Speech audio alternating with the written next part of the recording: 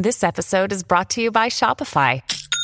Forget the frustration of picking commerce platforms when you switch your business to Shopify, the global commerce platform that supercharges your selling wherever you sell. With Shopify, you'll harness the same intuitive features, trusted apps, and powerful analytics used by the world's leading brands. Sign up today for your $1 per month trial period at shopify.com/tech, all lowercase. That's shopify.com/tech.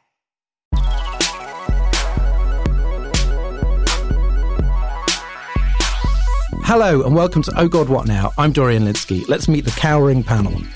Ian Dunt is editor-at-large of Politics.uk. Hi Ian. Hello. You can stop cowering now. That's good. Excellent. I feel much more comfortable. Boris Johnson unveiled a new crime initiative saying that chain gangs of offenders doing community service would discourage antisocial behaviour, and that stop and search, which is being extended, is actually a kind and a loving thing to do, as people who've been stopped and searched often say. The Police Federation has smacked it down in a furious letter, which is well worth a read. Behind the kind of come on chaps blather, what is the substance of this bill and why are the police so annoyed? Oh no, there's not much substance there at all, really. It's all these sort of kind of New Labour-ish eye-grabbing initiatives. New Labour would always have this as well, ASBO, and then we'll march you down to the cash point. You have to take the money out, and of course none of it fucking happens and none of it would work even if it did happen. And so it's a series of ideas like that, so alcohol tests for people, who are involved in drunken disorderly conduct, tags for thieves, the gang chain thing. I mean, it's pretty much without any substance whatsoever. And the police are largely upset, mostly because, they haven't had a pay rise. They haven't been consulted. Neither they, nor the Crown Prosecution Service, nor the courts, nor the prisons, or probation service have really had any sort of significant funding. In fact, have most of their funding taken away since austerity. You know what the weird thing is about this stuff is, when you talk to criminologists, it's not like tough sort of law and order stuff is always a failure. There's some scenarios in which it can kind of work. It doesn't really work on sentencing. Like most of the evidence shows, on sentencing, someone that's about to commit a crime doesn't really pay an awful lot of attention to what the potential sentence is. They do pay attention to things like likelihood of getting caught. So actually, in a way that's kind of uncomfortable for some liberals, like stuff like CCTV can make a difference. Yeah. Technology, for instance, around cars. One of the reasons that people think there's been a decline in crime is because it is just harder to nick a car. Like back in the day, you'd have the old movie thing of open the door and then do the little weird blue-red wire thing. Well, actually, you can't really fucking do that with many cars right now, and that makes it harder to do it. However, the bit that they always miss God knows you've tried. God knows. On the half streets of Hampshire when I was growing up, there was many a day where we just spent it. The bit that they always veer away from is the really complicated, difficult stuff, which is intervention. And when you talk to the people who do interesting work on that, it's really fucking hard, man. So for instance, not everyone that got brought up in a home where there was domestic violence goes on to be violent themselves. But pretty much everyone that is violent experienced violence when they were very young. And you can do intervention on that stuff. Most of the most effective stuff works through people like dentists, because when people go in to get checked, you can find the kind of damage from domestic violence there and intervene. People like health visitors that go in after people have given birth. That stuff is doable. But to do that, you need a coherent intellectual framework. You need to actually want to address the problem rather than just own the grid for a particular day. And that is all this was. They were just trying to own the grid. Naomi Smith is Chief Exec at Best for Britain. Hi, Naomi. Hello. Reports across the country of meat and fish disappearing from supermarket shelves, assuming your veganism hasn't entered an extremely successful new militant phase. Is this COVID, Brexit or Covexit? Oh, God, not a new one. So undoubtedly the pandemic is, of course, having an impact. And, there've been delays on tests and all the self-isolation issues that we know about, pandemic, whatever. But the haulage industry itself has been really, really clear for years now, if not certainly the last year, that this is a problem that started with Brexit.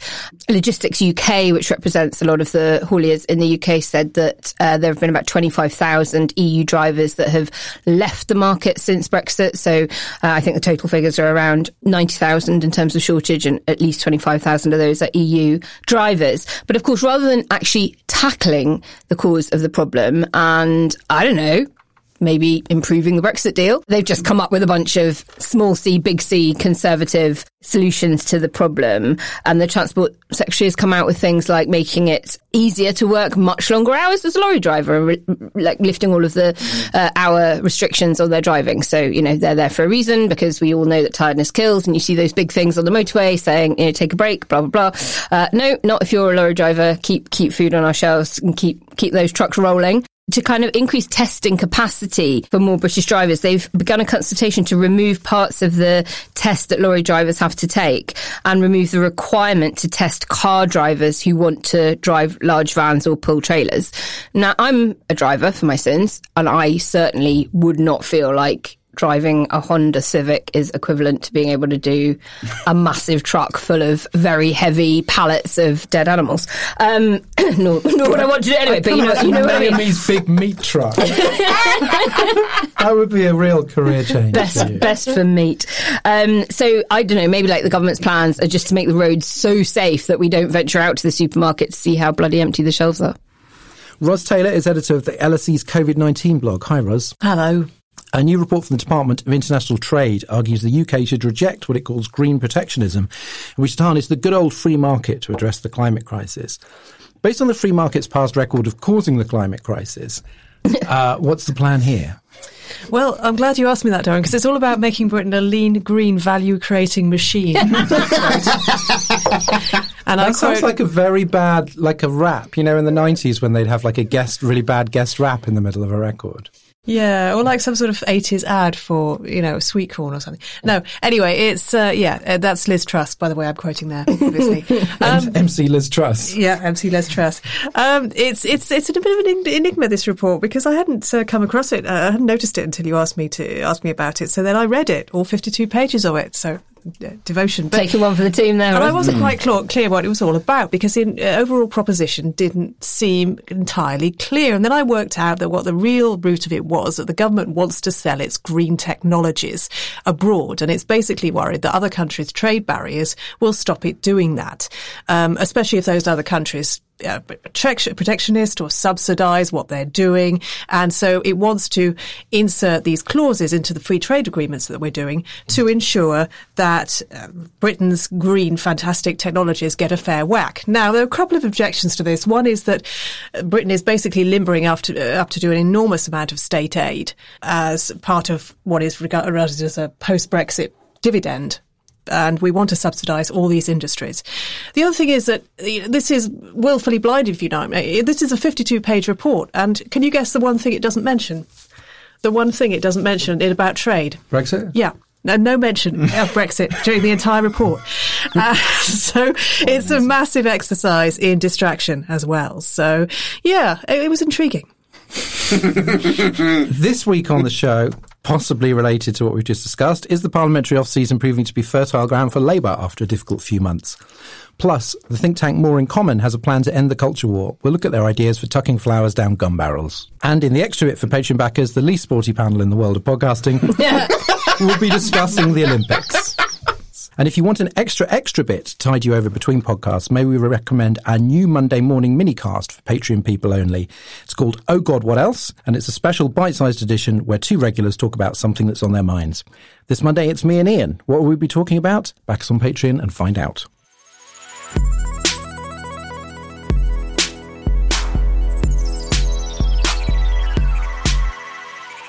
First this week, we're in the twilight zone between parliamentary recess and conference season, which is usually the time when opposition parties start making a lot of noise. There is some good news for Labour, with several polls closing the gap with the Tories to 4 points and Salvation putting them just 2 points behind at 37%. After the paralysis of the pandemic, is the Labour Party finally waking up? Naomi, so that's there's not just an outlier, that's a few different polls all telling basically the same story. What's changed, do you think? What's behind these numbers?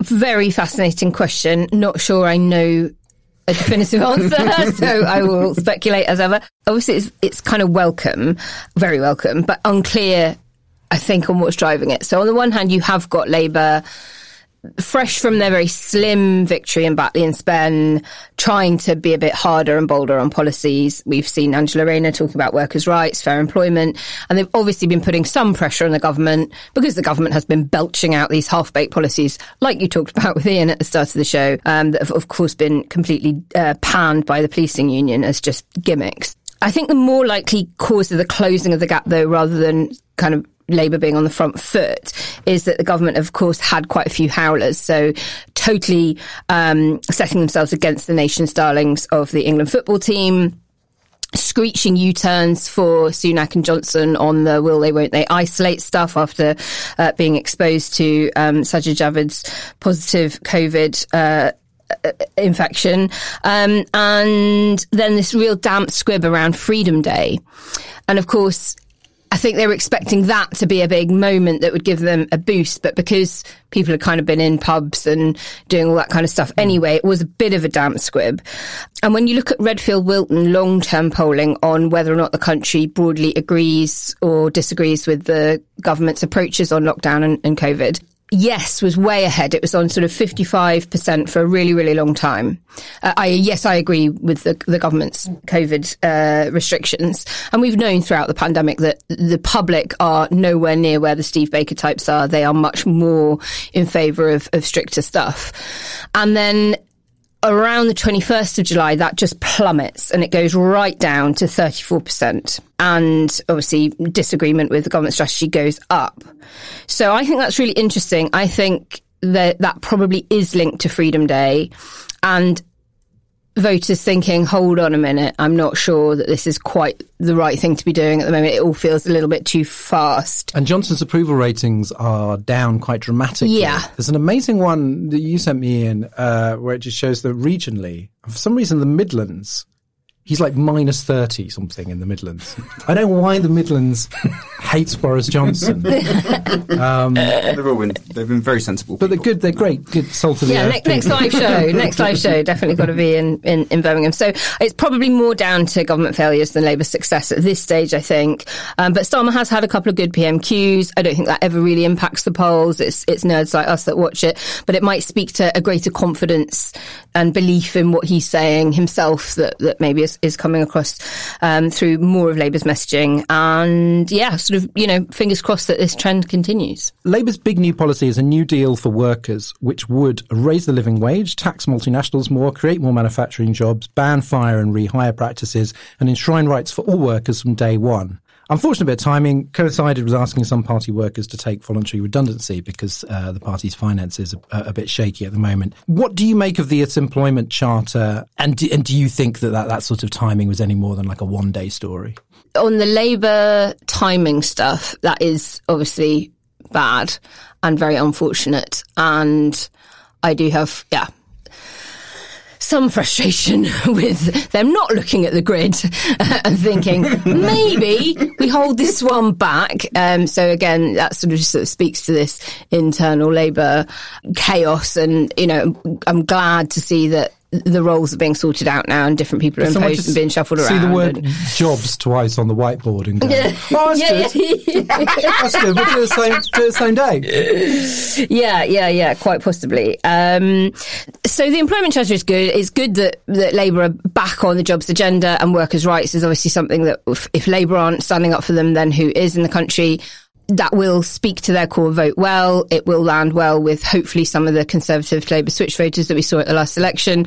However, it is tricky, and somebody that does employ people and does try and run a business, it is going to have an impact. And I wonder how many people they might lose at the other end as a consequence of that. And I'm not entirely sure how it fits with the other strategy that they're trying to pursue, which is to win over more sort of Softcom voters, particularly up in former Labour heartland. So I think that's going to be a slightly tricky one for them to land. What's the problem here? I mean, I think because I know you do a lot of firing and rehiring at Best for Britain, but more ethical employers. Like, what would be the problem? What do you think of that package? What do you think is likely to be maybe to lose some people? I suppose just the cost implications of all rights from day one for some employers might feel quite terrifying, and particularly small organisations that are going to really struggle to absorb some of those costs. So, if somebody is hired on day one and then is on long-term sick on day two,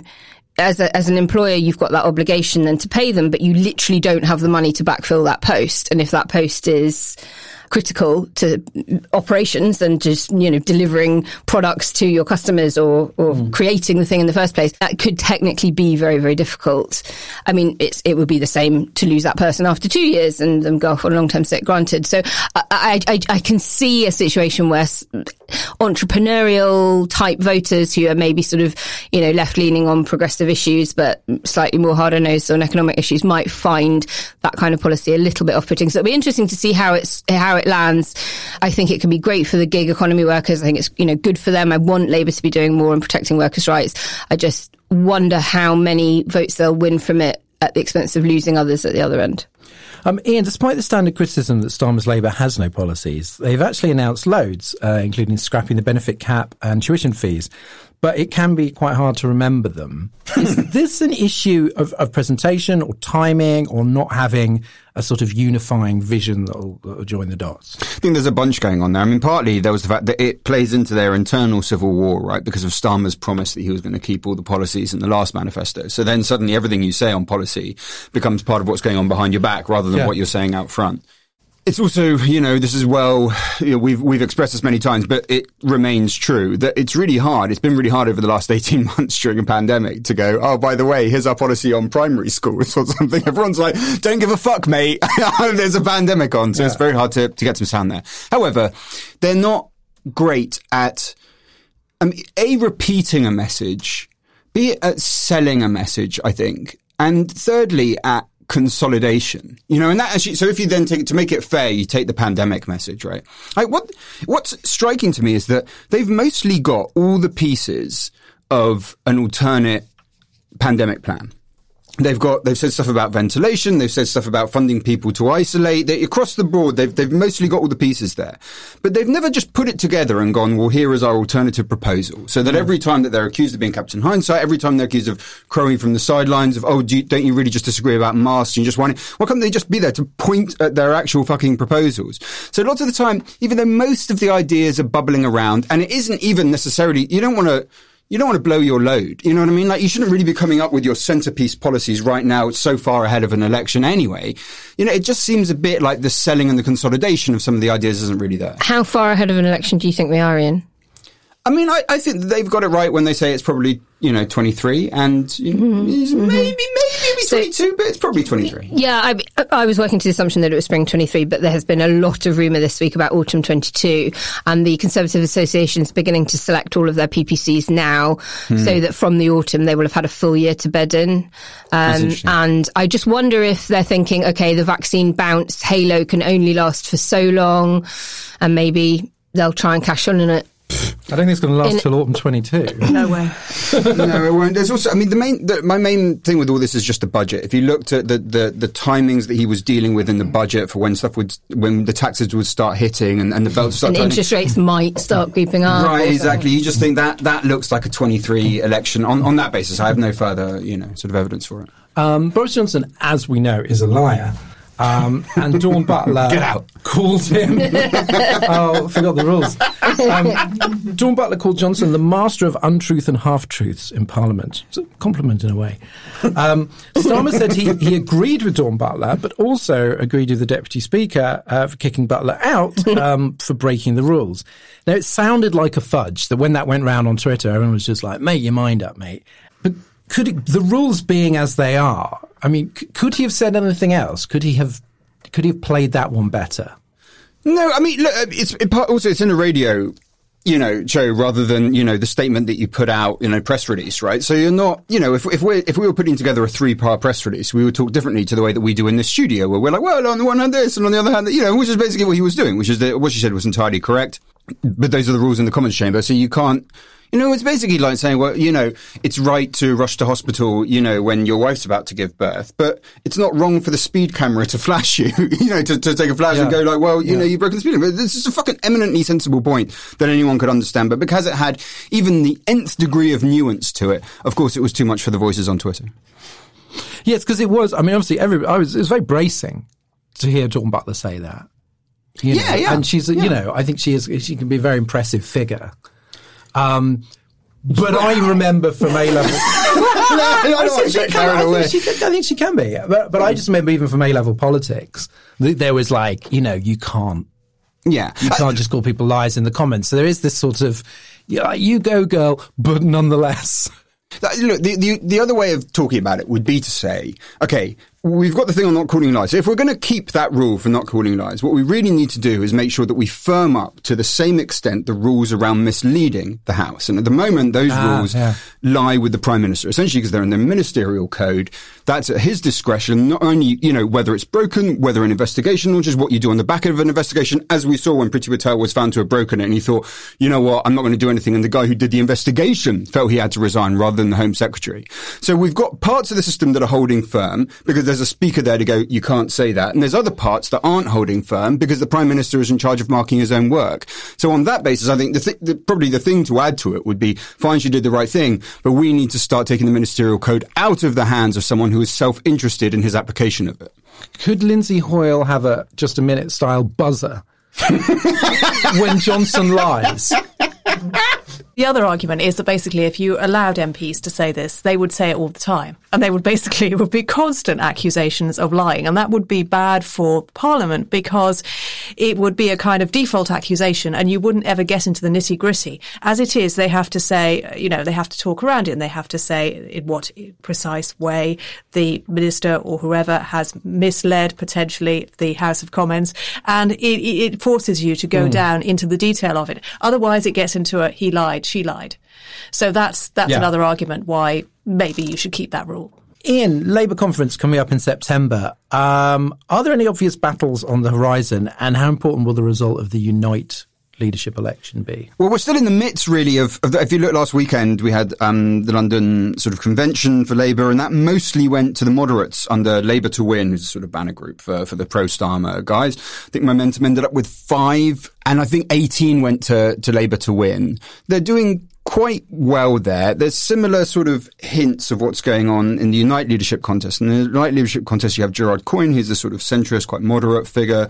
Not even this, quite pro-Starmer, but also just generally saying to the union, we just need to stop fucking obsessing over Labour, especially given this is a party where only a third of the party, I beg your pardon, it's a trade union where only a third of its members even vote Labour. I mean, loads of them vote Tory, loads of them vote pro-Brexit parties in the various forms in which they've existed. Now he's against two sort of candidates who are much further to the left. The early signs are that he's second, just on the basis of nomination from branches. I'm not sure that that's entirely right. I think there's a good chance that the left vote will split. So you could be looking at a situation that by the time we get to that conference, internally in Labour, the moderates have a much stronger, firmer hold, and actually the Unite Union as this agitating force, as it's been under McCluskey, will start to fade into the background. Would either of the left candidates, I mean, given that Howard Beckett, thank God, is out of the picture, would either of the left candidates be as aggressive and partisan and factional as Len McCluskey has been? So Steve Turner, who's really in the lead on the left, does look like he's very much in the McCluskey mould. He's endorsed by McCluskey. He's talked a lot about, I want to be at the table. I want to influence policy with Labour. So I would expect to see the same things from him that you've seen for the last 10 years. One of the big things that's going to be coming up at the Labour Party conference is whether or not the party will corporately adopt a position on electoral reform and advocating proportional representation. There have been well over, I think, 250 CLP motions passed up and down the country in favour of it, and most of the big unions are backing it now and have passed their motions. So if Starmer wants a unifying conference motion where you have got people on the far left of the party advocating for PR just as much as you do people on the centre ground, it could be a really easy win for him if he comes out and backs that. Is that something that you support, Naomi? I think it is anyone who supports democracy would surely support equal votes. Ros, let's talk COVID. When we discussed unlocking last week, cases were shooting up. But happily, maybe surprisingly, they've since fallen by over half. However, death rates and hospitalizations are rising. So it's a mixed picture. Experts say it takes 2 weeks to see the effect of tightening or relaxing restrictions. We're not there yet, based on July 19th. Do you have any idea what's going on here with these numbers? I've just basically set up, nobody really understands these numbers. Explain these numbers. Well, yeah, I should preface everything by saying that it's all speculation. And obviously, hospitalizations and deaths lag cases, so that if there is a genuine falling cases, then it will show up in the falling number of hospitalizations and deaths in the coming weeks. What we do know is that Scotland had this fall before we did. And interestingly enough, it seems to correlate quite closely to Scotland being kicked out of the Euros.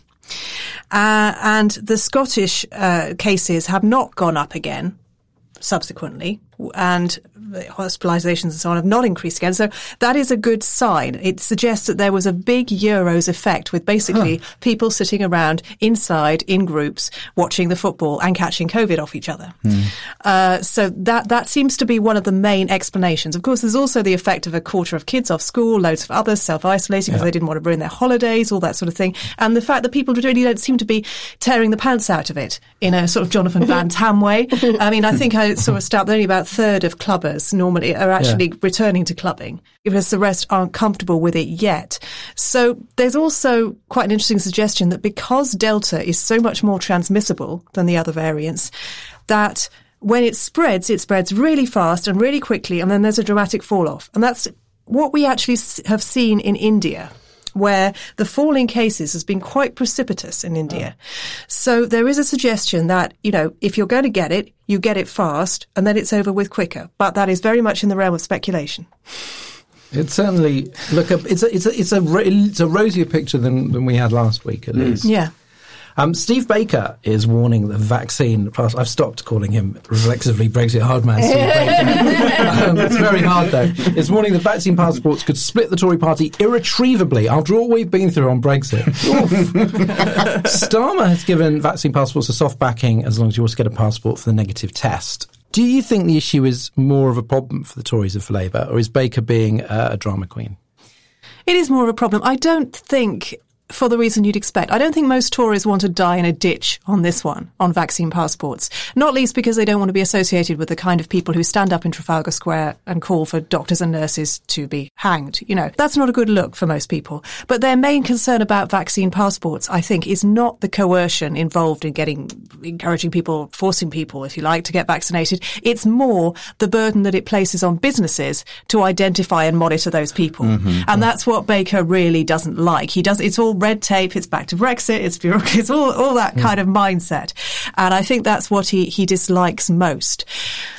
For Labour, I don't think much of Labour has an ideological problem with them, to be honest. I don't think it's that much of an issue in the party. I may be wrong, but I don't see a significant libertarian or even anti-vaccine passports movement within the party. Naomi, finally, a bit of Brexit. Shadow Chancellor Rachel Reeves has told the FT that a Labour government would back closer trade links with the EU and work with Brussels to fill in the gaps in the Johnson-Frost Brexit deal. A lot of gaps to fill. But even if Labour win the next election, which is in itself a tall order, unless they adopt your very clever idea of electoral reform, will it by then be too late to fix much of this deal? Possibly, but we've got to think about December 2020 is the lowest point in UK-EU trading relationships, and build on it from that. I think she's hit exactly the right tone on this. It is not about rejoining. It is not about turning back the clock. It is about filling the massive gaps that the very, very thin trade and cooperation agreement had for so many sectors, particularly SMEs, but finance, fashion, farmers, all the Fs have been effed by this Brexit deal. So I think she's hit the right tone on that.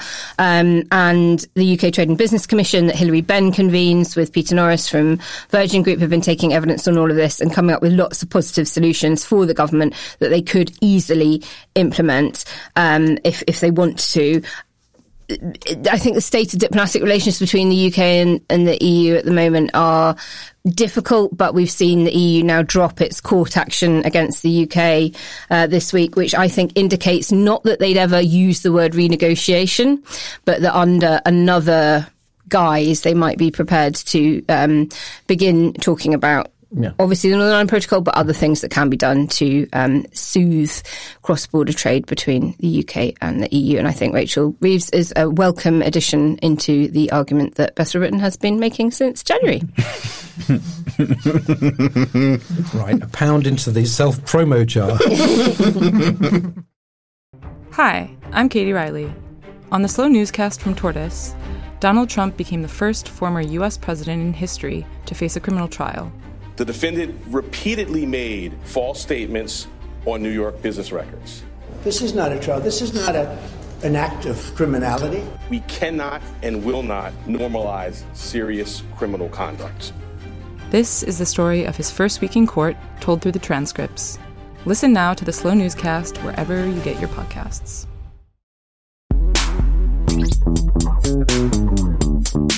This week, the Jo Cox-inspired think tank More in Common released a report called Dousing the Flames, How Leaders Can Better Navigate Cultural Change in 2020's Britain. And it suggests that Britain is far less interested in culture wars than some newspapers would like to make out. Ros, the report found that only 1 in 3 Britons think that party identification is important, and only 1 in 5 think that Leave Remain is the most significant divide. Does that surprise you? No, not really. I think there's been a massive turnaround since 2019 with this. And with the pandemic, people's minds have just left Brexit, if you like, and they don't want to think about it. They don't want to, they would really like to move on from that. The party identity thing is actually in some ways more interesting. It kind of shows how volatile public opinion is. Because if you don't hate a particular party, it often means, you could consider voting for a particular party. And one interesting point here is the extent to which Boris Johnson has actually detoxed the Tory brand for many people. For us, I think, in this room, he has driven it in a... Toxed it. He has toxed it, He has driven it in a populist direction, far away from, the Dominic Grieve-like civilised way of conservatism that we approve of. But for quite a few people, I think, Johnson has made it kind of a bit more fun and accessible. And I think there's hope in this, really. This is a really good finding, because if people don't define themselves according to these political silos and political identities, that's a good thing. It means they're open to new ideas. It means that they could change their minds. So that's a positive thing. We describes Britain as a nation of balancers, seeking to find the middle road through seemingly polarised conflicts, but that this is misrepresented by an industry of conflict entrepreneurs, which is such a great term, I think. Since 2015, there's been a 25-fold increase in articles about culture wars. But that isn't reflected in public opinion at all. Can we pretty decisively say here that the culture wars are an elite preoccupation? For many people, yes, I think they are. I mean, they also use the term cultural arsonists, which is a bit stronger than entrepreneurs. It's quite a strongly worded report in that sense. But certainly, these issues are a preoccupation of people who spend a lot of time online, revving up each other's views, disagreeing with each other, and importantly, the people who find their support networks and their tribe online. And I wish the report had gone into a bit more detail about this and how important the development of online identities has become in these culture wars. Because being online, it offers a chance to nurture an identity that you may not be recognised among the people physically around you. You can create yourself, you can create who you are in your own space, and you don't need to worry about offending other people because you don't need to get on with them online. You can just go ahead and scope out that identity. And for many people, that's very empowering. But it does lead to a lot of anger and makes you far more likely to act in a defensive, act in a vicious way. So that, to me, it was the missing piece of this report, that it didn't go into how these online identities play into the culture wars. Yeah, they're radicalising spaces. Yeah. But I suppose what I found great about this report is how sort of not extremely online most people are. Which is like, this is very healthy. Ian, last week Charles Arthur talked to us about social warming in online discourse. This report talks about cultural arsonists. We can all identify them on the right. Are there as many twisted fire starters on the left? Or is it asymmetrical?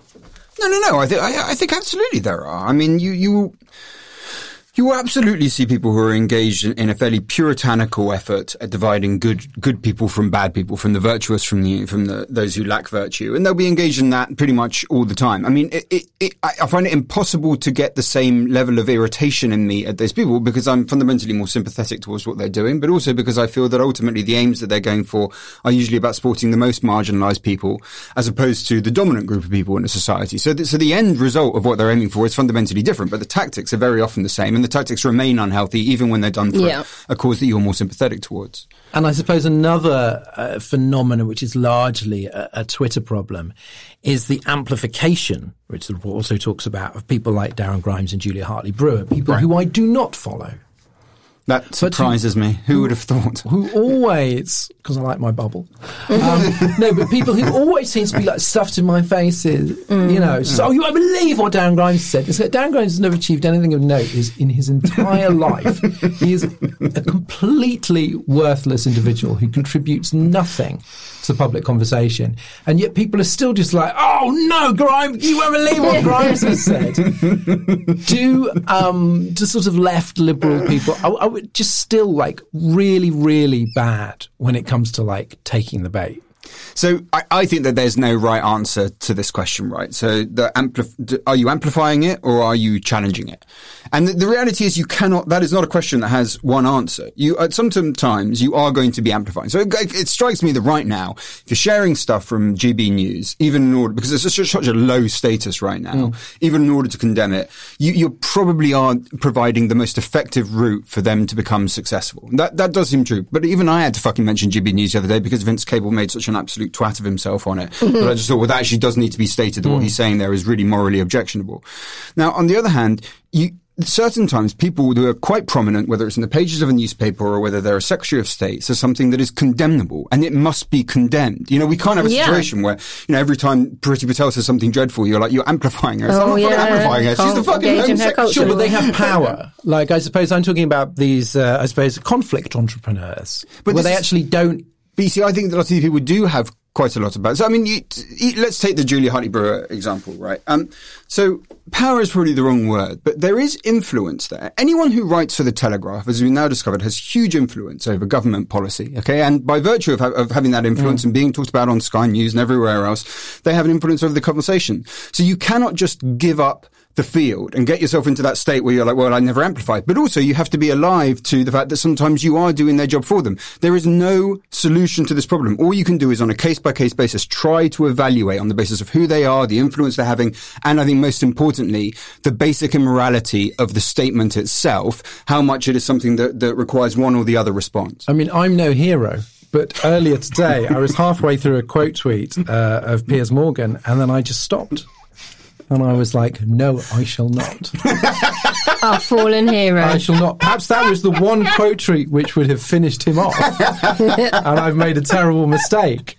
But there we go. There's a lot of consensus in the report that freedom of speech is important, but so is accountability, which seems like a fairly sort of balanced assessment. Do you think that the parts of the left are too cavalier about free speech, therefore creating, because people do not like the sense of people being silenced? I mean, extremists, I don't think they mind. I don't think people are that worried if Katie Hopkins is silenced.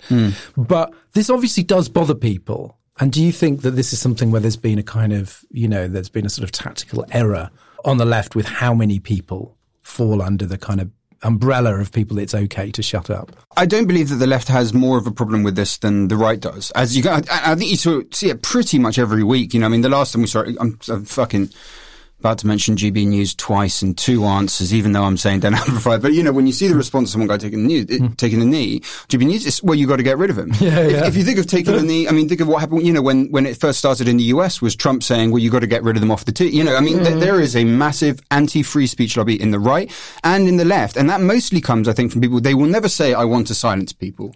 What they'll usually say is they haven't been silenced. So, you can get rid of them from this publication. You can stop this talk. You know, you can stop it from here. But it's not really silencing because of course, it's everyone's private interest. Like, no, hang on. Your default position should always be that people are entitled to talk and debate, and that's how you defeat them. And that principle is the one that protects overwhelmingly the people that it's mostly there for are marginalized people who find it hardest to get the space to talk, who find it easiest to be silenced by machines. Free speech typically works for the underdog. So I think it's on left and right. The thing is, maybe the left has made more of a catastrophic strategic error by allowing the wave to go against free speech. Naomi, people want to be able to have open discussions without being silenced or shamed.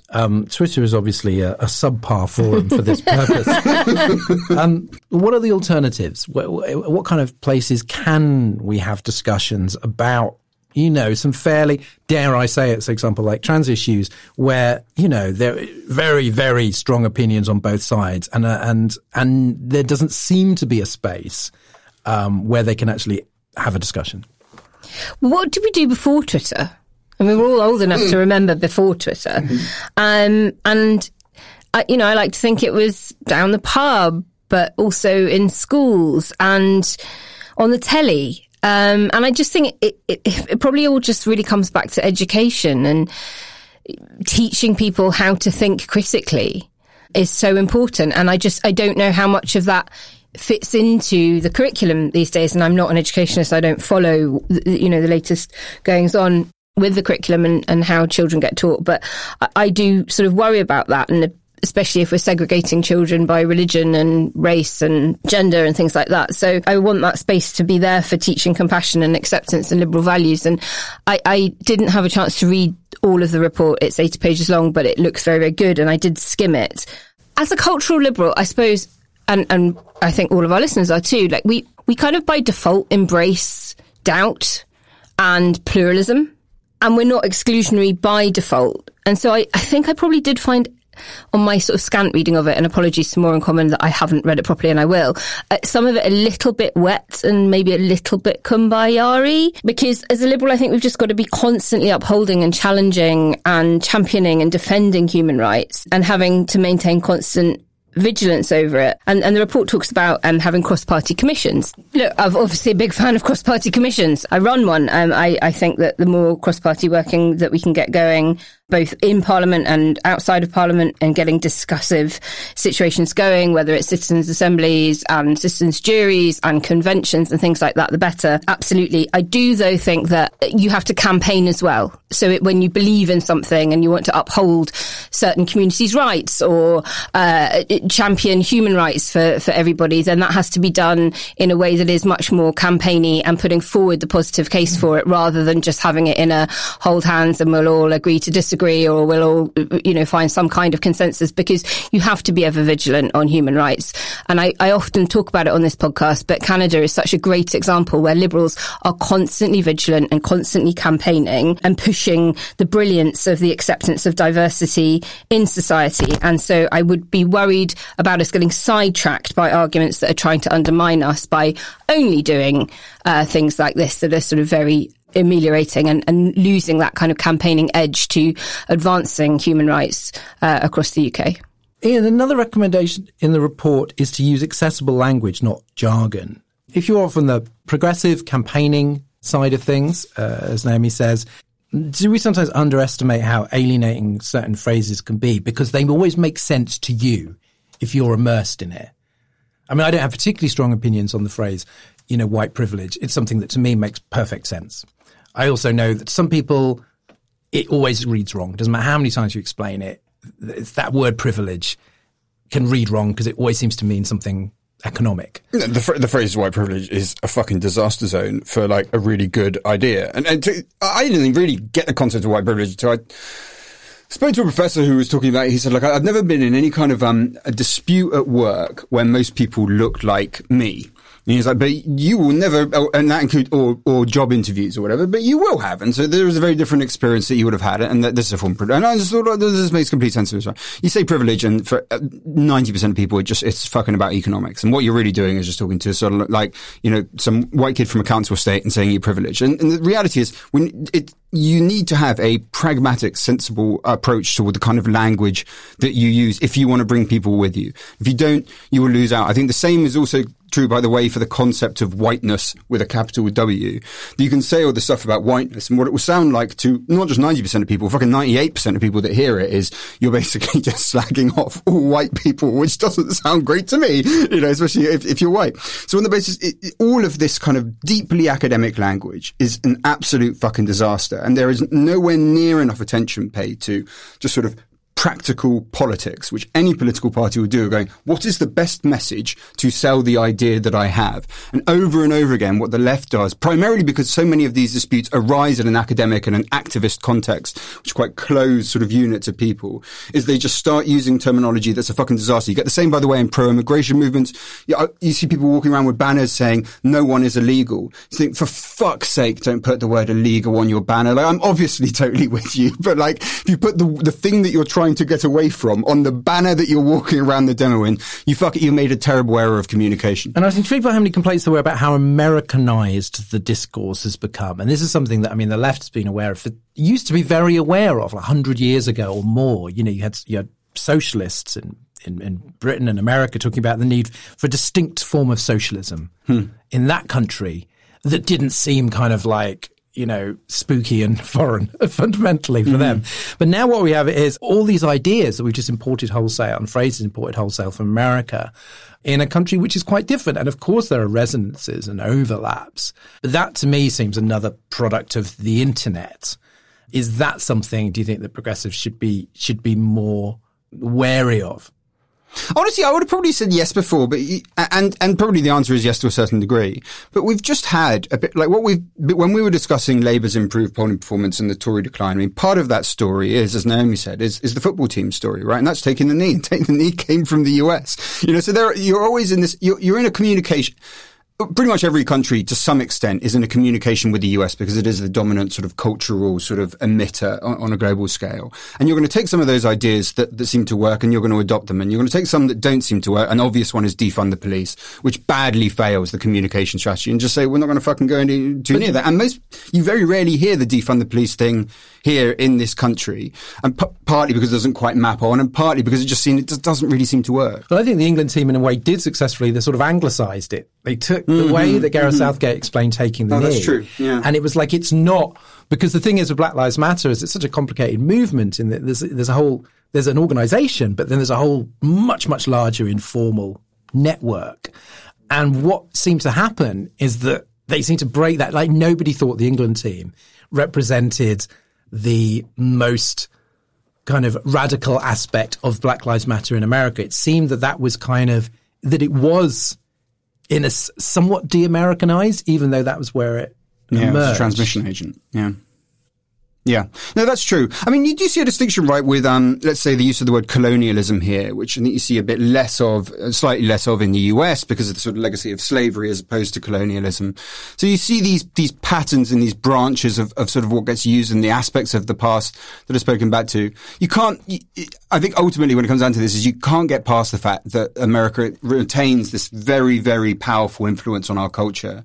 And on that basis, we are going to be taking the ideas. And at the moment, you look at most of it and think that largely there is a pretty healthy sifting process between the better ones and the worse ones. Roz, finally, did you overall find this a cheering read? Did you find it a little wet, as Naomi suggests? Like, would you recommend people read this report? Yeah, I would. I mean, I think, yes, the injunction to, talk more, get on the internet less is a bit wet in a way. But on the other hand, it is quite fundamental. I think one of the most problematic aspects of the culture wars issue, and the one that people find hardest to deal with, is when people are told that they do not have the right to contribute to a particular discussion because they don't have lived experience of oppression. And that has, I think, quite a toxic impact on the ability for the campaigners themselves to get their message across, but on the debate at large. If you are told that you really do not have the right to comment at all because it's time for you to stand back because of the centuries of oppression that people have experienced, that it's time for you to step back, but not just that it's time for you to shut up and step back. That is very difficult for people to accept. So ultimately, because the online debate has become so toxic in so many places, and because we seem to be getting nowhere on Twitter or any other form of social media, it has to go back into the real world, because that's the only way we can move forward. The temptation to retreat into your social media bubble and to hang out with people whom you agree with and who don't challenge you is very great, and it's very comforting, and it's a lovely place to be in a world that is pretty terrible at the moment, especially if you're on the left, but for all kinds of other reasons too. But we have to resist that temptation. It's going to be really hard, but we have to do it. Yeah, what I took away from it was actually, that people are actually up for restricting hate speech. And restricting free speech, or certainly, and people being punished for the use of their freedom of speech if the speech is extreme. But they really, really, really hate the idea of being told to shut up, of being silenced. This is it's like a human. It's not an intellectual position. Yeah, it's a human instinct, and that is something that should be used. I always think we should use that in very, very clear senses. Like, this is the line. You cross that line, and it's just like, these are the consequences, but that it should be sparing the amount of things that we shut down. Yeah, and let's talk about where the line is. This is the important thing, to talk about what hate speech is, because it is up for debate what hate speech amounts to, depending on who's doing it, where it takes place, what is being said, all these different things that play into a definition of hate speech. We have to discuss what hate speech is before we can agree as a society on how to police it.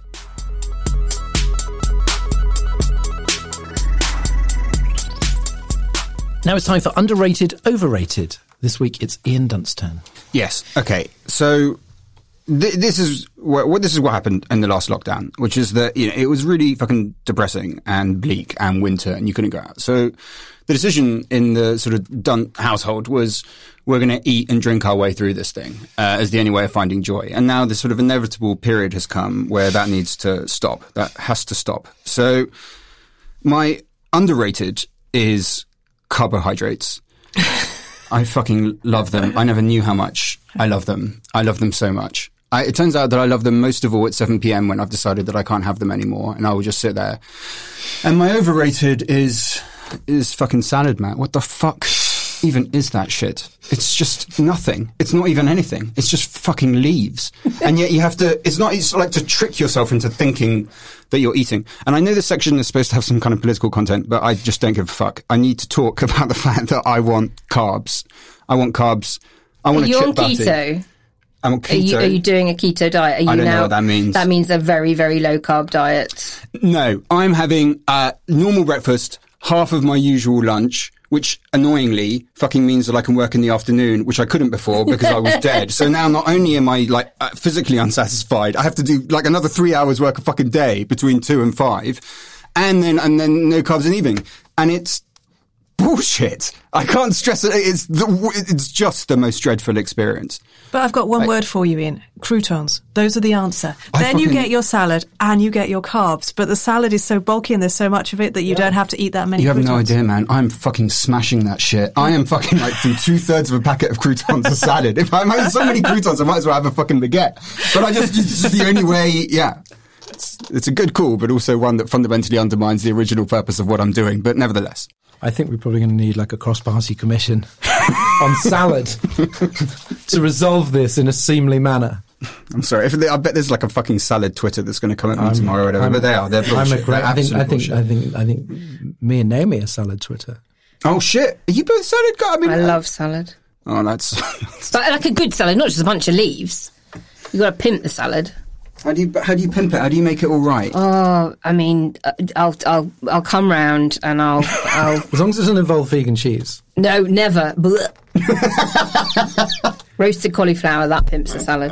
Oh no, fuck that. Cauliflower's bullshit. I want the scientists that develop the vaccine to get onto vegan cheese, because this is one of the great barriers. Surely it should be possible. Mm-hmm. To have a vegan cheese which does not taste like. Naomi brought me some vegan cheese once, and it was the tits. Yeah. La Fromagerie and Brick Lane. That's where you need to head. Absolute dog's bollocks. Genuinely really, really good. Don't believe it. It's made it. Then that's not vegan.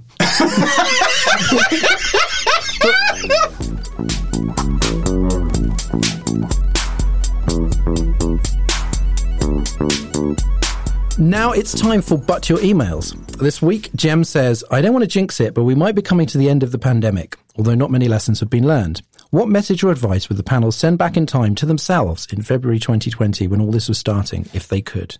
Naomi. I was really hoping you wouldn't come to me first, because I hadn't really given this enough thought. Probably go and spend loads and loads and loads of time with your family, because you're then not going to be able to see them without fearing that you're going to kill them for 6 months. So definitely that. Invest early in a big air conditioning unit, because it's going to hit 36 degrees for a few days straight in August, and you haven't got an air conditioned office to go and hide in. So yeah, some practicalities like that. But thankfully I was in an incredibly privileged position where, I had room to work in a separate room to the one that I have to watch TV in and sleep in and things like that. So I don't want to complain too much about the lockdown that I had. And I had an amazing team who were great and wonderful as well. So yeah, I think my advice would just be around spending even more time with loved ones. Roz? Well, buy shares in Pfizer, obviously. But no, more realistically, don't make assumptions about what the state can and can't do. I really hacked off a listener who had a good go at me on Twitter in probably late February when I basically, someone asked, one of you on what was then Remainiacs, asked me, is there a chance that one day, we might have to lock down? And I said, oh, no, because it would just kill the economy. Now, naturally, I said that because I had no inkling that the government... Were you at that demo in Trafalgar Square? I had no inkling that the state would agree to pay millions of people's wages for an indefinite period at that time. I had no idea that the state would be prepared to do that in order to ensure that a lockdown was adhered to. It was a failure of imagination. So, so many things are unthinkable until they actually happen. And in my case, I had no idea that the state could decide that I had to homeschool, could basically enforce a massive lockdown. It was beyond my imagination. Ian? Oh, Thomas, you don't need to wipe down all the food. Because I did that for a really long fucking time. Leave an Amazon package for 48 hours. Do you remember that shit? Yeah. And I wiped down everything with those funny little wipes that eventually you had to use instead of toilet paper because some cunt had taken it all. So it was over and over wiping food. That was probably 3, 4, maybe up to 6 months of my life I spent wiping down the food that arrived at my house. The whole outdoor transmission thing where you would swerve someone walking down on the pavement. Yes, which is pointless in the end. Yeah. How about you? I would probably... 2 bits of useful information. 1, there will be a vaccine much, much sooner than everybody is saying. Mm-hmm. 2, this will still go on much longer than you think. Now, but what's crazy, I think it's really useful to say, how would things be without a vaccine? And they would be really, really bad. The idea that I remember talking to people just going, this should probably be over by September 2020 without a vaccine. Absolute madness. Understandable, because nobody wanted to think more than 6 months ahead. But still just kind of mind-boggling that sort of people thought that. And I think preparing for it to be a longer and then therefore adapting for longer, certainly in terms of work, I was like, this is just a very brief crisis where, I think it's going to be really, really weird. Whereas obviously I would have made different plans had I known how long it would go on. But that knowledge would have to be accompanied by, oh, by the way, there's going to be a vaccine. Because if someone said, it's going to go on for about 1.5 years and there's going to be no vaccine. I mean, I don't know. Psychologically, do you know what I mean? I don't know how I couldn't have coped that. If you told me that it was still going to be, I just could not have done. I couldn't think beyond weeks in terms of getting out of it. The blow to my mental health would have been too great, I'm afraid. Yes, almost the not knowing in some ways was quite useful. Yeah. It was a really good question. Thank you, Jem. More like that, please. And that's the show. My thanks to Roz. Thank you. Ian. Thank you very much. And Naomi. Thanks very much. In the extra bit for Patreon backers, we're going for podcasting gold and talking about the Olympics. You'll hear a quick preview after our theme song, Demon is a Monster by Corner Shop, and a thanks to our latest backers.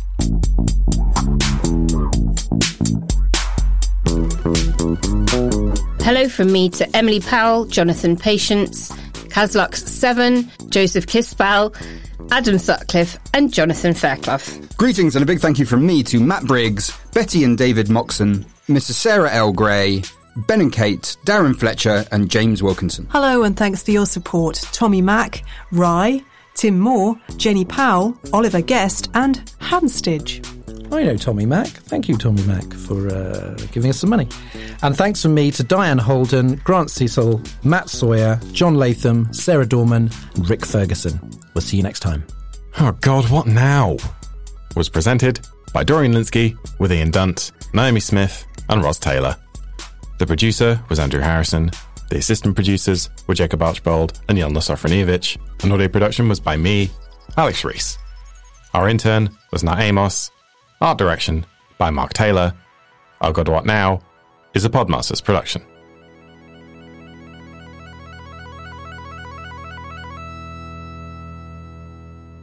On this week's extra bit for Patreon backers, the Olympics are underway in Tokyo, so we will talk sports and politics. Firstly, I want to ask everybody, I'm going to admit I haven't been watching it. I've done my sport for the year. It was football. I don't think there's any need to overdo it. But you guys have been watching bits. What's been good so far? Roz? I've been watching quite a lot of swimming. which I never used to do much of, and now I do quite a lot. And so it's quite enjoyable watching other people do it faster and infinitely better. And, particularly when they turn around and they do those turns in between their lengths. Yes, I like the turns. Yeah, they're just like a good. somersault. It's like watching mermaids, and then they kind of cruise along for a while. They don't just sort of like me, like touch the side and go... and they're doing breaststroke, and I do breaststroke normally, but their breaststroke isn't like my breaststroke. It's just like, it's elite breaststroke. It's extraordinary. So I've been enjoying that. They're like penguins, aren't they? They look like incredibly graceful in the water. But then when you see them up above, they don't anymore. They just look... Well, they look like triangles because they've always had massive shoulders. Yeah, they look and like... then the tiny rest They're of in the quite body. good shape. They're in fucking amazing shape. Yeah, no, absolutely. But it's just like, the thing is, with the swimming is I can't really follow it from up above. Like, because I can't work out which one's which. So I want one of them, whatever, and I'm like, I can't spot him anymore, and it's just very splashy. But when the camera's under, they should film the whole thing from under the water. Okay. By the way, this is about the level of commentary and analysis you're going to get over the next 15 Ian, minutes. So apart from revolutionising Olympics coverage, what have you been watching? I spent a lot of time watching skateboarding, which was fucking great, to be honest. Mostly because I sort of... And that was a trailer for the bonus edition of this week's podcast. If you'd like a little bit more Oh God What Now every week, without ads and a day early, then sign up to back us on Patreon for as little as £2 a month. You'll be helping the podcast and we'll be pathetically grateful. And don't forget our new weekly mini-cast, Oh God What Else, out every Monday morning. Thanks for listening. Take care. See you next week.